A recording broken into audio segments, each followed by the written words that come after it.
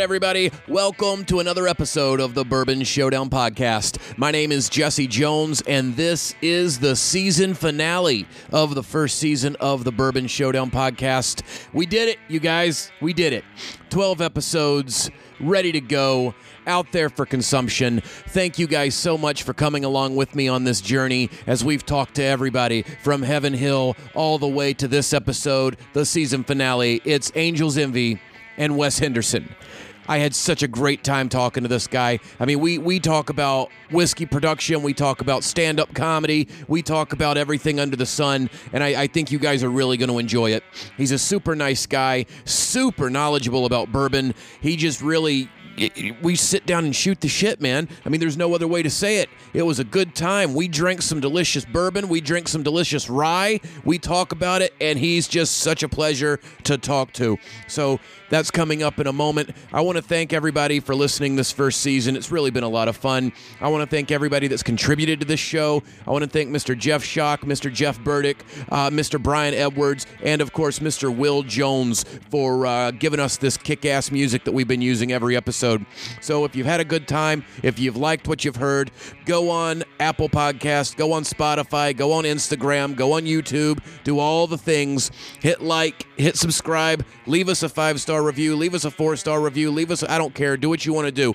Thank you so much for listening, and thank you to everybody for all of the positive feedback that we've been getting this season. You guys have been absolutely amazing, and I've just thoroughly enjoyed getting to know everybody. So without further ado, this is the season finale. My name's Jesse Jones. This is the Bourbon Showdown Podcast. Let's start the show.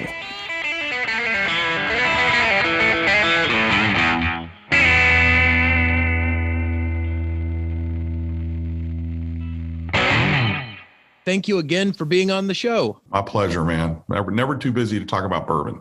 That's exactly right. That's such any day that you work with bourbon is a good day at work. Yeah, if you can't have fun in this business or talking about this business or writing about this business, then you probably can't have fun anywhere. So I 100% agree. Yeah. I've yet to find anything that I don't like about it in my short time engaging with everybody that makes the stuff that I like. Amen to that. Love it. And how did you get involved? Like what led you to bourbon? Where were you before starting Angel's Envy? I mean, it's been a long path. It really has been. I mean, growing up in the industry with a father who, was a world-renowned master distiller and creator of brands. I was always around bourbon, always around different spirits. And really, I just saw that as what my dad did. I didn't necessarily see it as a career path or anything like that until I got much older. I did go to work at Brown-Forman briefly in my 20s, left the industry, and had really, once again, had no intentions of coming back until Dad retired. And I thought it'd be fun to start a bourbon brand as a family. So I yanked Dad out of retirement, and which he was kind enough to do. And we were off to the races with Angel's Envy. That's amazing. And did he have any reservations about you getting into the game? I wish he was still alive for me to ask him that question now. I don't know if he really, what he knew or what he felt. I came to him with an idea, and, like you do when your kids come to you, even if it sounds like a crazy idea, if you think you can support it and help make it happen, possibly, I think as a dad, that's what you do. So that's probably what my dad did. Had no idea what he was getting into, but I do know that he had a lot of fun the last few years of his life doing what he really enjoyed, and being part of creating something that we can call our own that is multi-generational. I think that was his true joy, and to work with me and work with his grandsons as well. So yeah, it's been a great journey. It really has been. And what a wonderful exclamation point on just a legendary career that he had. Yeah, for sure. And I don't know if Dad was really ready to retire when he retired. At some places you get to be about 65 and it's like, well, it's time to go. And, and Dad turned 65 or so. And he was essentially, not really showing the door, but you know what I'm saying? It's time to transition on. Right. And the whole thing went off in his palm. Yeah, right. Exactly. So, but I still think he had some ideas and some things he wanted to do. And I knew he had a lot left in him. And part of me never really felt like that. Dad got a ton of recognition, but I still, at the time, I don't think he got enough recognition for all the things that he had done for the industry. Right. And I made it my mission to also put Dad back out front to, here we go. Here's another go at it. Here's another, because Dad didn't need to do it. I mean, Dad had a walk-off home run with Woodford. Right. Right. I mean, he was Ric Flair. He already had his championship belts. Already done. And so I don't know if I necessarily had something to prove, but look, I mean, whatever motivation it takes to make things happen. So we just took whatever motivation we can find and started a little bourbon brand. That's beautiful. And for people listening, your father, of course, the legendary master distiller of Woodford Reserve, Lincoln Henderson. I mean, you really, in terms of coming out of the gate strong, you couldn't have had a more powerful player than that backing you from the beginning. Absolutely. And that's certainly made a difference. There's that name recognition, and there was a buzz when people heard that the Henderson family was getting back into bourbon, and a lot of talk. And it also, really positioned us for what we were going to do with our secondary barrel finishes, our port barrel finish, our rum finish, our other fortified wine finishes, because it was so unique. Right. And in a lot of ways, there was a little bit of noise behind doing it because nobody had really done it.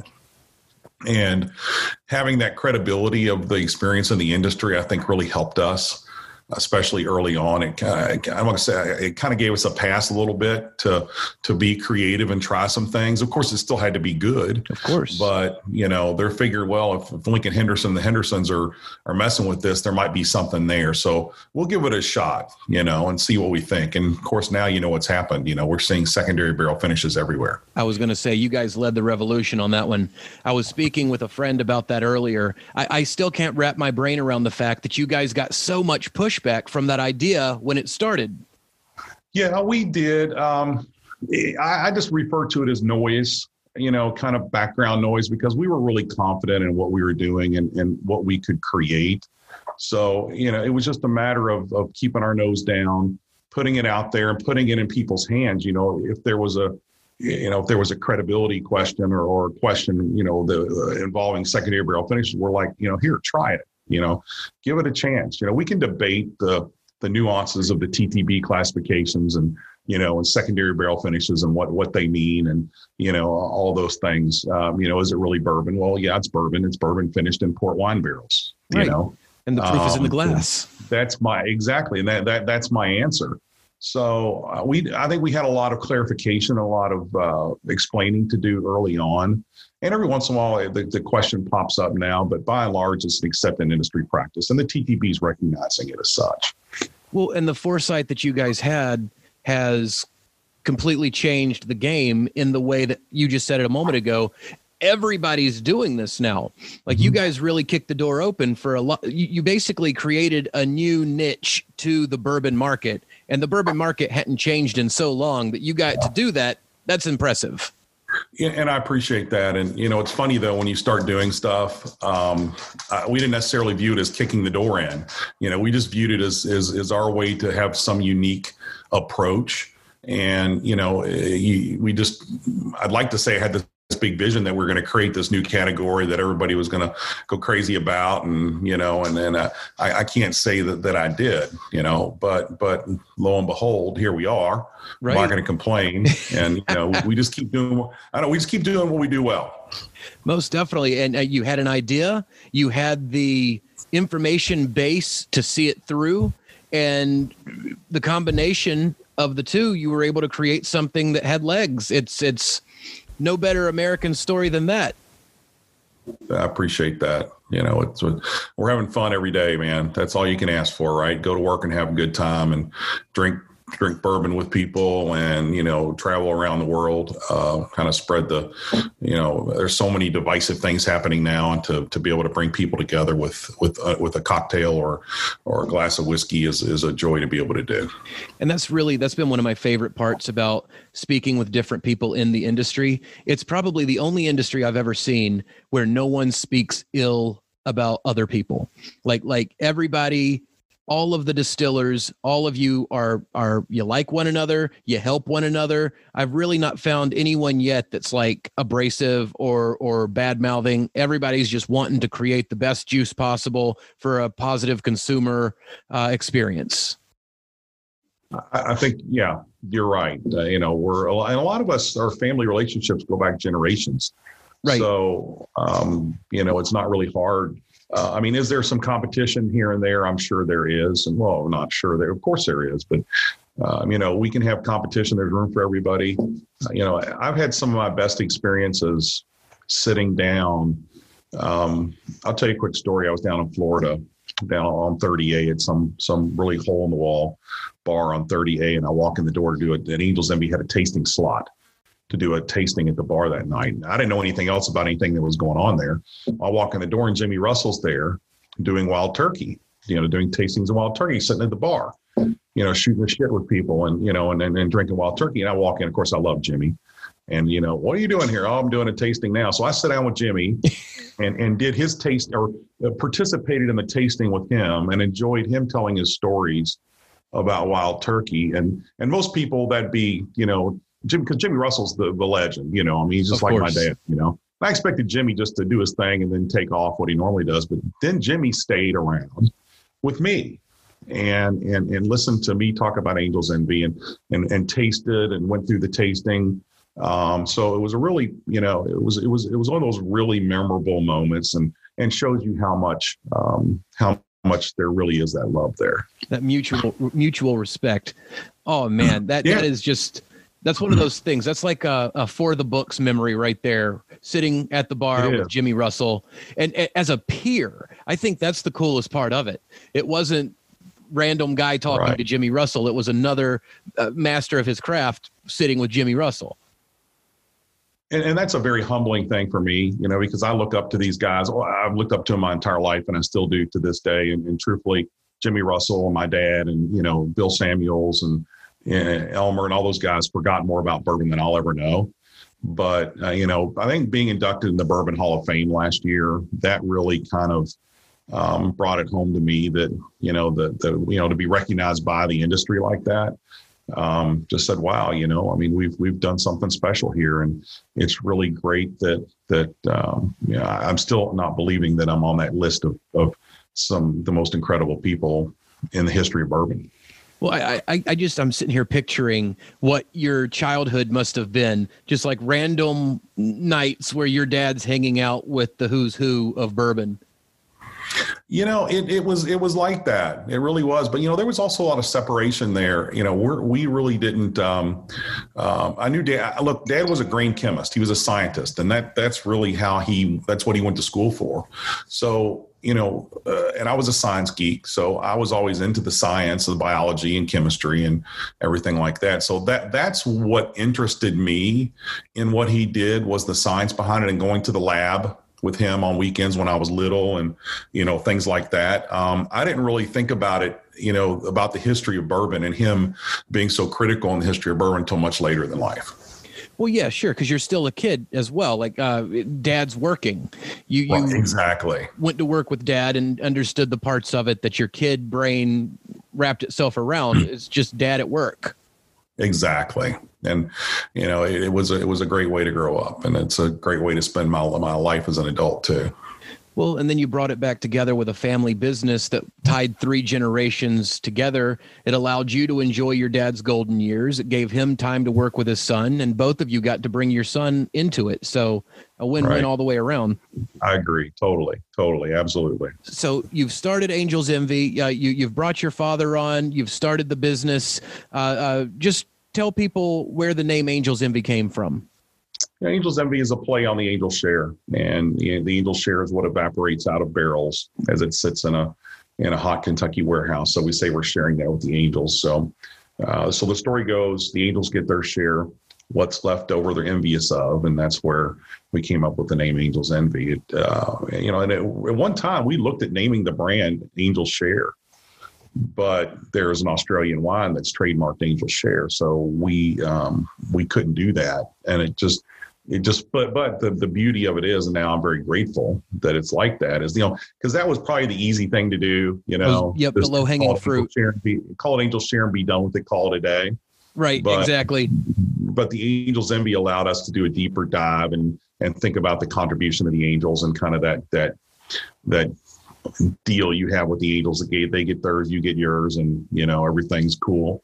And there's a lot of truth and science behind that compromise you have, the Angels Share versus what's left. Oh, I think the name's brilliant. I think you're absolutely right. If you'd have gone with Angels Share, it would be a little too on the nose.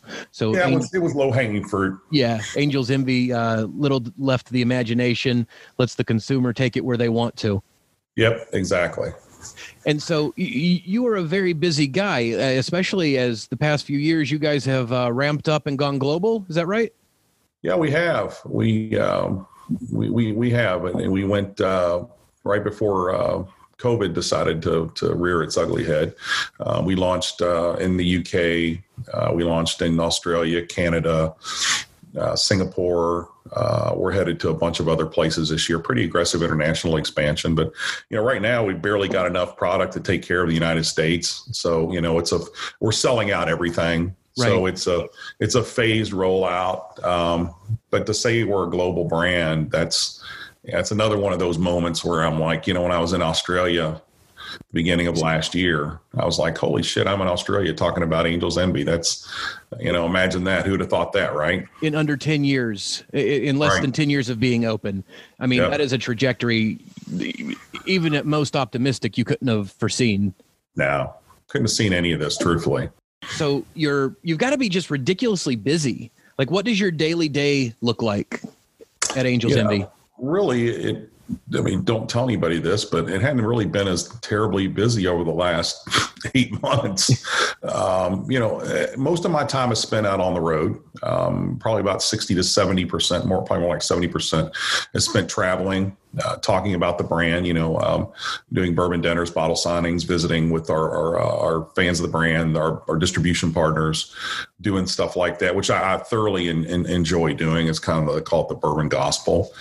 So, so now I'm back in the plant more. I'm doing, working more with innovation, spending more time with the boys at home. But, it's time to start getting back out. I'm starting to do a little more travel now to areas where it's responsible to travel and do responsible events. But it's been, the silver lining has been, more time at the plant and more time looking at really kind of building the future. How was that transition of being home all the time? I know for my industry, I'm a stand-up originally. So when that started, you went from being on the road every day or every weekend, most of the week, to home. For me, it was quite a transition. How was it for you? It's the same, and our lives are probably very, very similar. We hang out in bars at night, do our set, and then go back to the hotel somewhere, and then the next day go to another city and do that type of thing. It's very, very similar life. So it's been an adjustment. It's probably been a bigger adjustment with my family having me home and driving them crazy than anything. Yes, most definitely. So, so they're like, we love you, but it's time for you to go back out on the road. I think this is probably the most I've seen my family in years, to the same effect. Yeah, things are working out okay, though. Like everybody else, we're coping, and I can't complain. I'm working. The brand's doing well, and there are a lot of people out there that are struggling. So no matter what, you're not going to hear me bitch about it. No, it's a hard time. A lot of people, a lot of my friends, I know your friends in the restaurant and bar business have just had an awful year. So it's find myself fortunate that I'm able to continue doing what I'm doing, and definitely, heart goes out to those folks that have been so negatively affected. The one of the last really good drinks I've had with somebody in your industry is a guy named Jim Florentine. I don't know if you know that name or not. Yeah. But sitting down with him, and I'm a big fan of stand-up, by the way. I'm a huge, and I saw Tracy Morgan in New York like 3 nights before he was in that accident. And the comic that opened for him, I can't think of his name, was in that wreck with him. Right. And was hurt, hurt very bad. Oh, what's his name? I know him. Yeah, I forget super nice guy. They were great. I talked to them both after the show. Ridiculously nice guy. Yeah, and then I met. Then I was introduced properly, because a lot of times when we talk after the show, it's just kind of, hey, how you doing, that type of thing. They don't really, we don't know each other. They don't know me, It's just like church. You shake hands and you move on. Exactly, but Tracy Morgan came to the Derby a couple years ago, and he is friends with a good friend of mine that's in a band called Boys to Men, and. So I'm standing there talking to my friend Wanya Morris, who's in Boys to Men, and Tracy Morgan comes up, and and before you know it, we're all talking and shooting the shit, and Tracy's talking about his wreck and his recovery, and it was a very fascinating. It was a surreal moment for me. That I'm standing here talking to my friend, and all of a sudden I think Tracy Morgan's hilarious, but not just coming up, but on a personal level. Because everybody kind of is connected there, and being able to hear, his personal feelings about stuff as opposed to just what you see the stage on stage. And exactly. It was, he's a very blessed man that should not be alive today. Oh, it was, what happened to him was just absolute insanity. And the same, I was just looking, I've worked with the opener before. I started in New York. So I've been fortunate enough to be at a club at some point in time when almost everybody's come through. My favorite Tracy Morgan story, it was outside of the Stand in New York City. And we were all just, just like you said, you hang out, you shoot the shit, you just have a good time. It's like a fraternity, and you're very fortunate to be in it when you're in it. And we're all standing outside. Tracy Morgan comes out, and he's just, I'm gonna butcher this. It's been a while since I've seen him. And I saw her. I said, yo, girl, look at you walking towards the stoplight with those shoes on. That was awful. I'm not going to do that again ever. When it had just happened. Oh, that was such a perfect impersonation. And now it's been a few years, and it just sounded like a very constipated man. I apologize for that to anybody who's going to send me a nasty letter later. But he just Tracy Morganed himself into the conversation and was so freaking naturally funny. Like everything he said in just regular conversation. And then just talking smack to people as they walked by is the memory I'll always take away. Because he would talk utterly nonsensical things to people on the sidewalk of New York as they walked by. And people would get mad until they turned around and saw it was Tracy Morgan, and then they would just laugh their ass off like they were now part of the joke. Right. Yeah. Isn't that great, man? Isn't that great to be able to, first of all, for him to have the license to be able to do that, to be that guy that can do that and get away with it. Oh, completely. But yeah, isn't that awesome? I'm sorry. My phone's vibrating. I'm shutting it off. Oh, you're fine. I was just going to ask you, do you ever mess with your buddy from Boys to Men by bringing up song lyrics while you talk to him? No, I don't. I probably should, just for fun. All right, buddy. I'll see you next time. I'll see you at the end of the line. End of the line. End of the road. End of the line. End of the road. Ah. Yeah.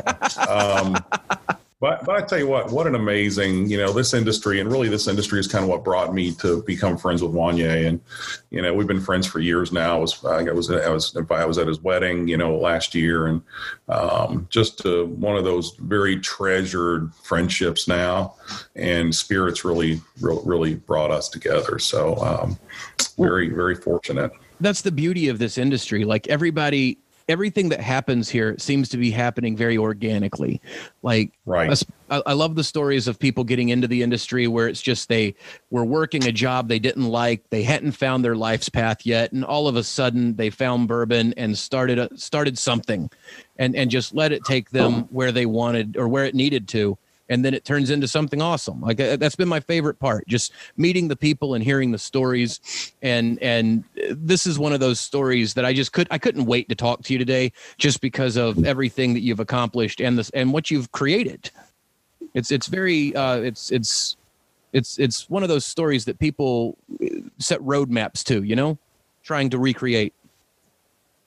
Oh, you're very kind. I appreciate that. And look, we're both in the same business. We're in the storytelling business, and and to be able to sit down, to be able to walk into a room of people you don't know, and be able to find something in common with them, and talk with them about things, and talk with them about the brand, and then leave hopefully at the end of the night with them, having a new appreciation or new understanding of what you're doing is, it's a great thing to be able to do that. It's a gift to be able to do that.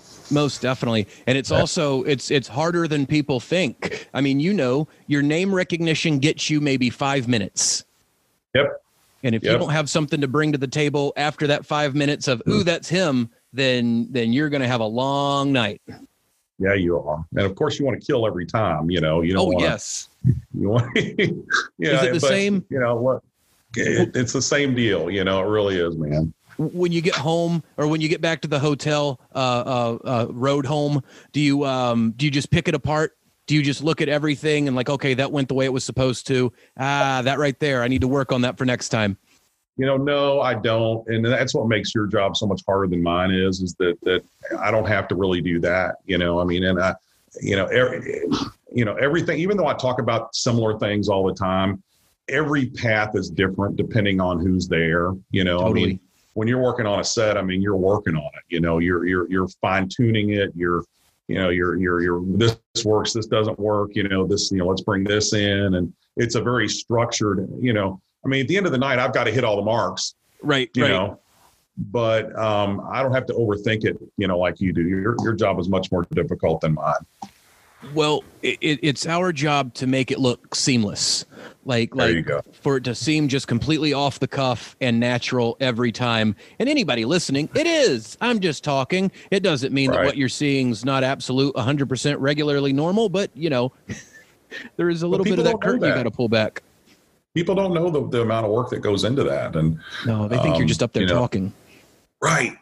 And honestly, I always thought I'd be good at it. And of course, everybody does till you get up there and you die. Oh yes. But I don't have the work ethic to make it work. So I have to fall back and make bourbon. I wouldn't be able to do what I do if you weren't doing what you do. Amen to that. I've known many a comic that enjoys his bourbon. So that's good. It really is.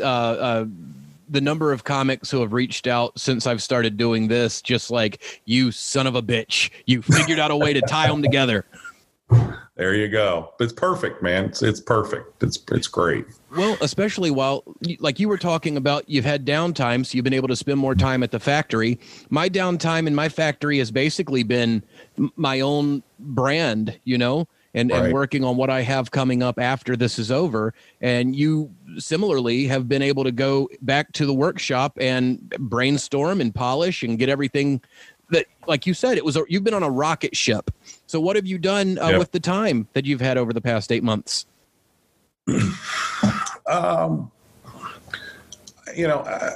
I've got some other interests, that I do. I've been pursuing those as well.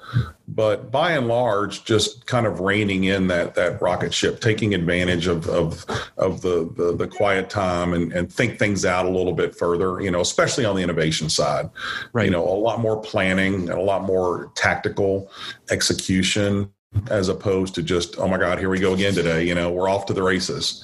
Right. So I think we have used this time wisely, but honestly, I'm done. I'm over it, just like everybody else is. I want to get back and do what, I want to get back and enjoy that fellowship and, that time together with people that care about bourbon and, care about Angel's Envy and have that, that contact.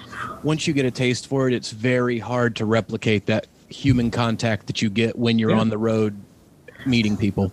I agree. I don't know what it is. I don't know. I truly believe I'm at my best when I'm in those interactions, that I'm my best version of me, when I'm doing that. But I also think that there's a certain amount of affirmation that you get out of that also that keeps you going. You get that positive affirmation that what you're doing, people appreciate, and it acts as a kind of a springboard to continue, working real hard at what you do. it greases the wheels too. Like, For sure. 100% agree that when you're out there doing the thing that you're meant to be doing, there is a truest. I think that's the addiction. I think constantly chasing the high of that truest sense of self that you can possibly put out there, and once you get it, then you crave it, and Yep. the wheels get greased by it going well.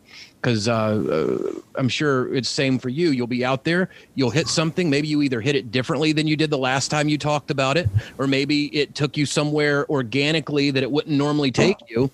And then boom, you've got like another little section of something to talk about the next time you get up there. Right. So Exactly. It breeds Exactly. more. It's like the good version of a snake eating its own tail. I don't know if that's a thing. I'll have to think about that a little bit. Because that'd just be a snake coughing up its own tail. That sounds that doesn't Right. sound Exactly. Exactly. So. Love What are it. some of the other endeavors that you've got going right now? Mostly innovation. We've got 20 some odd different innovation projects in play, working on, the international expansion. And, I was able to spend the holidays with my family in Florida, which I love doing. I'm back in Kentucky now, back freezing my butt off. That's just doing my thing, my day-to-day thing, my friend. And how has the international reception been? It's been phenomenal. I've seen, pictures over the years of Angels Envy in bars all over the world when we're not available all over the world. So people are shipping bottles, to bars and doing things like that. So that's nice to be able to see that, that we were kind of already in a bunch of places before we got there, Right. And plus the way you guys are finishing the bourbon, that plays into a lot of the European method. Like you guys, it should play right into what they like when you get there, or when you got there. Well, I mean, the as far as things playing into the that secondary barrel finish, the port barrels, the Madeira barrels, all the other fortified wines that we're using, the sherry barrels, that without question, and people around the world love bourbon, so it's working quite well. Beautiful.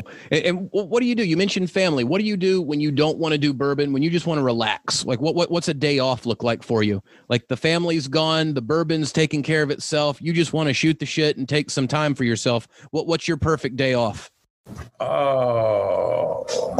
I normally say doing nothing at all, but I've had enough of doing nothing at all. Also, I've discovered Xbox One, to some people's dismay now, which is helping a little bit. Spending time with my dogs, which you probably hear growling in the background right now also. So that's, that's really about it. I do a little bit of side work in emergency services, which also kind of, I never know when that's going to happen if I'm on call there. So that pulls me away from stuff fairly frequently. And that involves a lot of follow-up and a lot of other work too. So I got my hands full. I just had this wonderful mental picture of you on Xbox One, like talking smack to like a 9-year-old playing Halo. Yeah, no kidding. That's it. Yeah, I stay off the Xbox Live stuff. Right. I just play the local games because I don't know if I can handle getting abused like that by some kid that's 6 years old and that's kicking my ass in Call of Duty. I outgrew it. I knew the moment that I had that the PlayStation had passed me by. I was playing Grand Theft Auto and I found myself stopped at a stoplight. And that's it. If you can't even run a stoplight on Grand Theft Auto, then you do not need to be playing this game. So you stopped on purpose at the stop sign? Yeah, because the light was red. Oh, okay. Never mind all the murdering other people and everything else that goes on Grand Theft Auto. You elected to stop at a stop sign or a stoplight. My full adult had turned. You're a law-abiding citizen, I guess, then, right? Yeah, I was playing Grand Theft Auto. I was delivering cupcakes to people. I was making sure they got their mail. You're the nice guy, Grand Theft. You're the nice guy, carjacker. Right. You take it. Right. No, if you don't mind, can I borrow your car for a moment? Here's a cupcake. Yeah, a lot of please and thank you when I play Grand Theft Auto. Oh, please, right. Never mind this weapon in your face. It just, it's all good. It's all good. I'm in a tank, but I'm smiling. Right. Well, that's awesome. A few more. I've always wanted to know, like, what's on your shelf right now. Like, obviously, every kind of wonderful Angel's Envy that you've got. What else? What's your go-to sipper if you're not going to reach for one of your own? There are so many of them. There really are. I try everything. I love Old Forester. I'm a kind of some of the older Eagle Rare age statement stuff. I really enjoy Whistle Pig is another one that I enjoy. I enjoy brands that have a personal connection to. I think that's one of the reasons that, people like Angel's Envy, if they have a personal connection or can identify with our story. I'm very much like that. I also like to, I've often sat at a bar and looked at a bar that, with 100 whiskeys on the bar and know that it's a really bizarre thing to have a connection with probably 95% of every bottle on that wall, and just by 1 or 2 degrees of separation. Right. So, there's that commonality there that I really enjoy as well. Well, I was talking to somebody last week, and they made a very good assessment that the bourbons you like can almost be tied back to memories. Like, oh yeah, it's not one thing for every day. It's okay. That bottle takes me back to this place in time. That bottle takes me back to that place in time. Sometimes it's just you're on memory road when you pick out whatever you're drinking for the night. For sure, and they may not always be good memories. They may be memories where you overindulged, or Right. some stories like that too, which we certainly should not do. But I think I look at music the same way. I think we identify music very closely with experiences, life experiences, and stuff like that. So, very similar, and I think that's great. That's what we're all about. We're all about storytelling anyway. Most definitely. And I feel like people try to put themselves in like one specific box when it comes to whiskey. Like, you don't have to, your go-to on Monday may not be your go-to next Monday. Like, you don't have one favorite. You can't just say McKenna Bottled and Bond for the rest of my life. No, it's that today. And then it's Angel's Envy Rye tomorrow. Like, it's different. Everything hits you as it hits you. And I'm perfectly fine with that as a producer. I often talk about other brands when I talk to groups, and I answer questions about other brands and share stories about other brands as well. So I fully agree with that. And really, that's what you want. I mean, in a perfect world, you want people coming back to your brand as being their favorites. But, you often can't appreciate your favorite unless you're out, playing around, doing other stuff as well. That's exactly right. Your palate's never going to grow if you don't give it something to grow with. Exactly. It's an interesting time right now for bourbon. It's like a resurgence in a way, which I know it's been like a 10-year resurgence, but it's crazy to me how far it's come. Like considering you couldn't give it away in the 90s. Yeah, it is, and we're fortunate to come in, right at the right time. Right. Timing is everything, and I think we've got a long runway. The bourbon has still got a long way to go. We're seeing younger people drink bourbon. We're seeing more women drink bourbon. We're seeing bourbon around the world. So there is, without question, a long way to go. So we certainly hope that it's going to continue to last. Right. When it comes to your favorite, we've talked about what your daily sippers are. When it comes to somebody staring at the shelf, if to new customers that are trying to make their minds up, maybe they've never had Angel's Envy before, what would you tell them? Like, how would you help them make their mind up as they're sitting there looking at that liquor store shelf with every choice in the world on it? Well, yeah, I pester people in liquor stores all the time, because I obviously spend a lot of time there. Most of the time I'm asking questions. I won't even identify myself as having anything to do with Angel's Envy. Now, if I'm looking in the whiskey section and see somebody grab a bottle of Angel's Envy, I always introduce myself and thank them and that tickles me to death to this day. Every time I see a bartender pull a bottle of Angel's Envy off the bar, hell, I'm excited just to see it on the back bar. But when I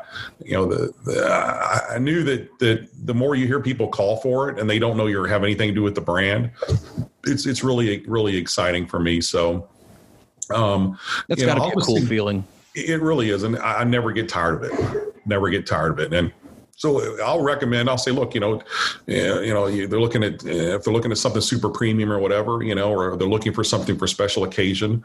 I just bring up Angel's Envy as being something it's very drinkable. It's very unique. There's not much else like it out there.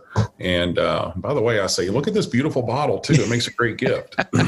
It is a beautiful bottle. You guys did a great job with the branding, the marketing, everything that went into it. It is just top notch. Love the logo too, by the way. Thank the you. wings, because you can put that on absolutely anything and people immediately know that you're talking about Angel's Envy. I agree, for sure. So who would you pick, like at the end of everything, you've got to put together a who's who, your Mount Rushmore of distillers. Who would you put on your Mount Rushmore? I'd say different people for different reasons. Because some of them weren't necessarily distillers. Some of them are, I'd put Bill Samuels up there, Bill Samuels Jr. I'd put my dad up there. I'd put Dave Pickerel up there. Jimmy Russell, Elmer Lee. Perfect. Those are some of the, I'm trying to think if there's anybody else I've left out. There's some amazing people out there doing some amazing things. They really are. So, that could be a big Mount Rushmore by the time you're done with it. But I believe that and those some of those people were the most influential in my career and continue to be. Of course, Dave Pickerel, unfortunately, we lost him a couple of years ago.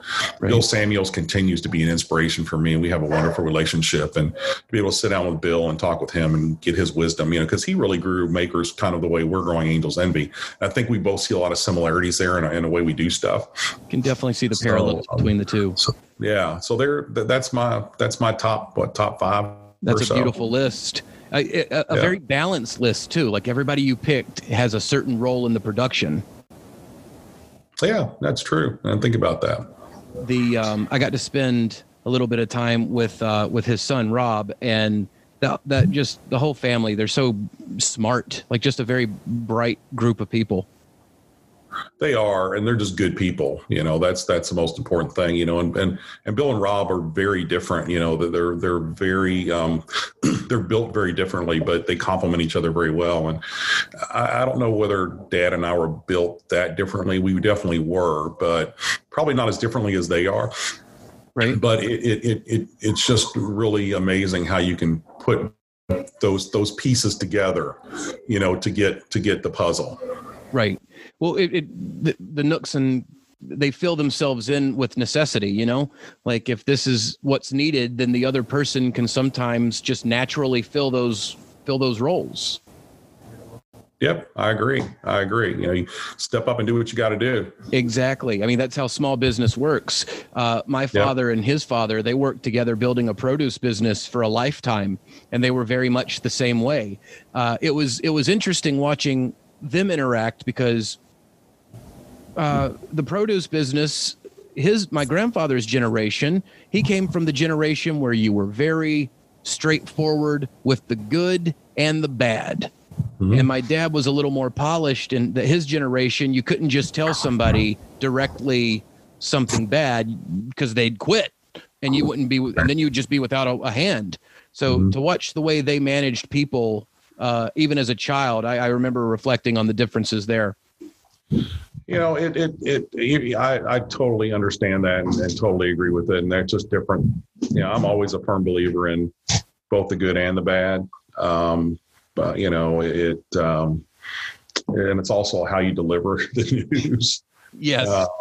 But I'm fine that, in business, because things don't always go the right way. Things, every once in a while, things do go sideways, and not just here, but in life in general. And, if you want to own the good moments and take credit for the good moments, you have to own those times when things go sideways. Right. And learn from them. And most people, if you're dealing with people, for example, and whatever goes sideways in that relationship, if you acknowledge that, and because a lot of people just won't, if you step up and say, yeah, that was really messed up, that, we dropped the ball here, or didn't do this or didn't do that, or should have done this. But I tell you what, we're going to do better the next time. And you would be surprised how often I get like, oh my gosh, first of all, I can't believe you're even talking to me about this. Most of the time people won't acknowledge things, and most of the time people won't follow up to make sure that things have been made right. Right. And that's really what you have to do. And I can think of maybe a handful of times in my entire life that I've dealt with people on a consumer basis and haven't been able to turn that relationship into, in most cases, a stronger relationship because, you did the right thing. Owning up to something it's only hard the first 2 seconds of doing it. After that, you almost feel better because you've gotten it off your chest if you were worried about it. And then you're also doing, like you said, the right thing, which will create a stronger relationship with whoever you're working with, as long as it doesn't happen like 19 more times. Right. And by and large, humans are very forgiving, are very, are very helpful. If you come to somebody and say, can you help me? Or I'm sorry about this or whatever, most of the time that's going to, those are the words that need to be said. And most of the time after that, you're just rebuilding things from there, on the path to making it right or getting the help that you need, one or the other. Exactly. Well said. I think that is, and you'll learn more from that experience than you will skirting it and trying to talk your way out of it, because that's just going to be a circular cycle. Like, you're not going to learn anything. You're just going to do it again the next time, especially if you get away with it. Well, or you'll get fired and you'll have to go do it somewhere else, and you'll do the same thing that time too. Well, the mark of a good business, I think, is not what you do when things go right. It's what you do when things go wrong. And, because that reveals character. Well, and in your business specifically, because when things go wrong, you have to handle them immediately. There is no putting it off. If you put off a problem, then you just ruin something. Yeah, for sure. Yeah. So, obviously nobody wants to make mistakes and everybody wants to get it right the first time. And, we strive for zero defects and, zero consumer, issues. They're going to happen just like in any business. I used to really just go off the deep end when I heard of a consumer question or consumer issue, but now I know that's part of the business. And now I know that, that just helps us be better at what we do every day. It very rarely happens anyway. Right. But every conversation we have that revolves around quality or quality issue or quality question, we take extremely seriously. Of course, as you should when you're building such a prestigious brand name. Yeah, I agree. Yep. We've hit about everything in this conversation. I know. We've touched on comedy. We've touched on managerial styles. Hey, that's why, once again, I love having discussions like this, very free flowing. And as usual, I babble, which is, ADD is responsible for that. Hey, I'm right there with you. I take responsibility for everything but that. But I owned it, though. I owned you have it. to. Yeah. I'm very similar. I always have a list of things that I want to talk about while I'm talking, and I've been looking forward to talking to you for a while now. And my thing, it went dead. So it's been wonderful just to actually talk to you and not be confined to a certain list or a certain set of questions. It's felt a little more. It's been freer than, and I've enjoyed it. So I appreciate your time. Thank you so much. And then thanks for your support. And I love that you're doing this. And any time, I'd love to catch up again. I'll catch up in real life and have a bourbon. I was going to say, I'll next time when the world normalizes and I'm booked in Kentucky, I'll definitely swing through. Two more things. You've sent me some delicious bourbon to sample, and I definitely I want to take a sip with you, and have you walk me through what I'm tasting. But also, you've mentioned Boyz II Men. We've talked about music a little bit. What's your music? What do you like to listen to? Listen to everything. I really do. I mean, if I love country. Also, I'm a product of the '80s or a child of the '80s. So. I was listening to earlier today. I was listening to Machine Gun Kelly. I was listening to, I was listening to Depeche Mode. My playlist is just whacked. It really is. But I love that. I love that diversity, and a lot of it depends on my mood too. Oh, completely. I think I got 37 hours of music on my phone. Nice.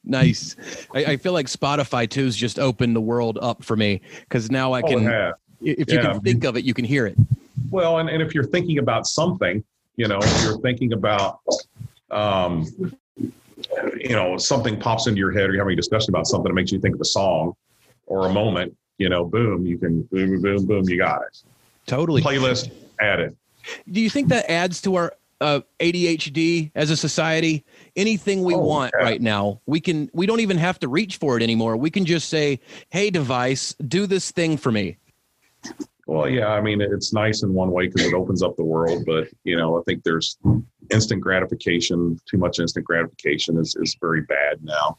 It becomes, I think, especially with my kids, yep. That, there's no anticipation for anything. And, I love the knowledge aspect of it, but I don't like the other parts of it. I feel like it's easy for kids to turn into Veruca Salt from Charlie and the Chocolate Factory. It's just, I want it now. Right. And as a parent, you've got to do your best to balance that, that entitlement. The entitlement is what I call it. Lord knows I feel it. Yeah, you have to, because the entitlement will grow quickly. And then the next thing you know, you've got like a little monster on your hands. My buddy did something for Christmas this year that I thought was pretty cool. He, 3 things. The kid could ask for 3 things: something he needed, something he wanted, and something that would like help him learn something. And now I like that. Yeah, it's a little extreme. I know I'm sure the kid, I don't know if that's a good Christmas or a learning Christmas, but I love the idea behind it that you're not getting 1,000 things for Christmas. You're going to have to narrow it down. Right. You're going to have to think about it and ask for something that you actually want, you need, and that can help you. I think that's great. It's a great idea. I wish I would have thought about it 30 years ago when we had our first one. Yeah. Well, I wish he had waited until we moved away, because now his kids are all over at my house wanting to play with what they got for Christmas. Right. There you go. What they didn't get. Right. Ooh, is that a hoverboard? I got toothpaste and socks. Damn, I really wanted that, but I didn't say that. Maybe next year. Yeah, amen to that.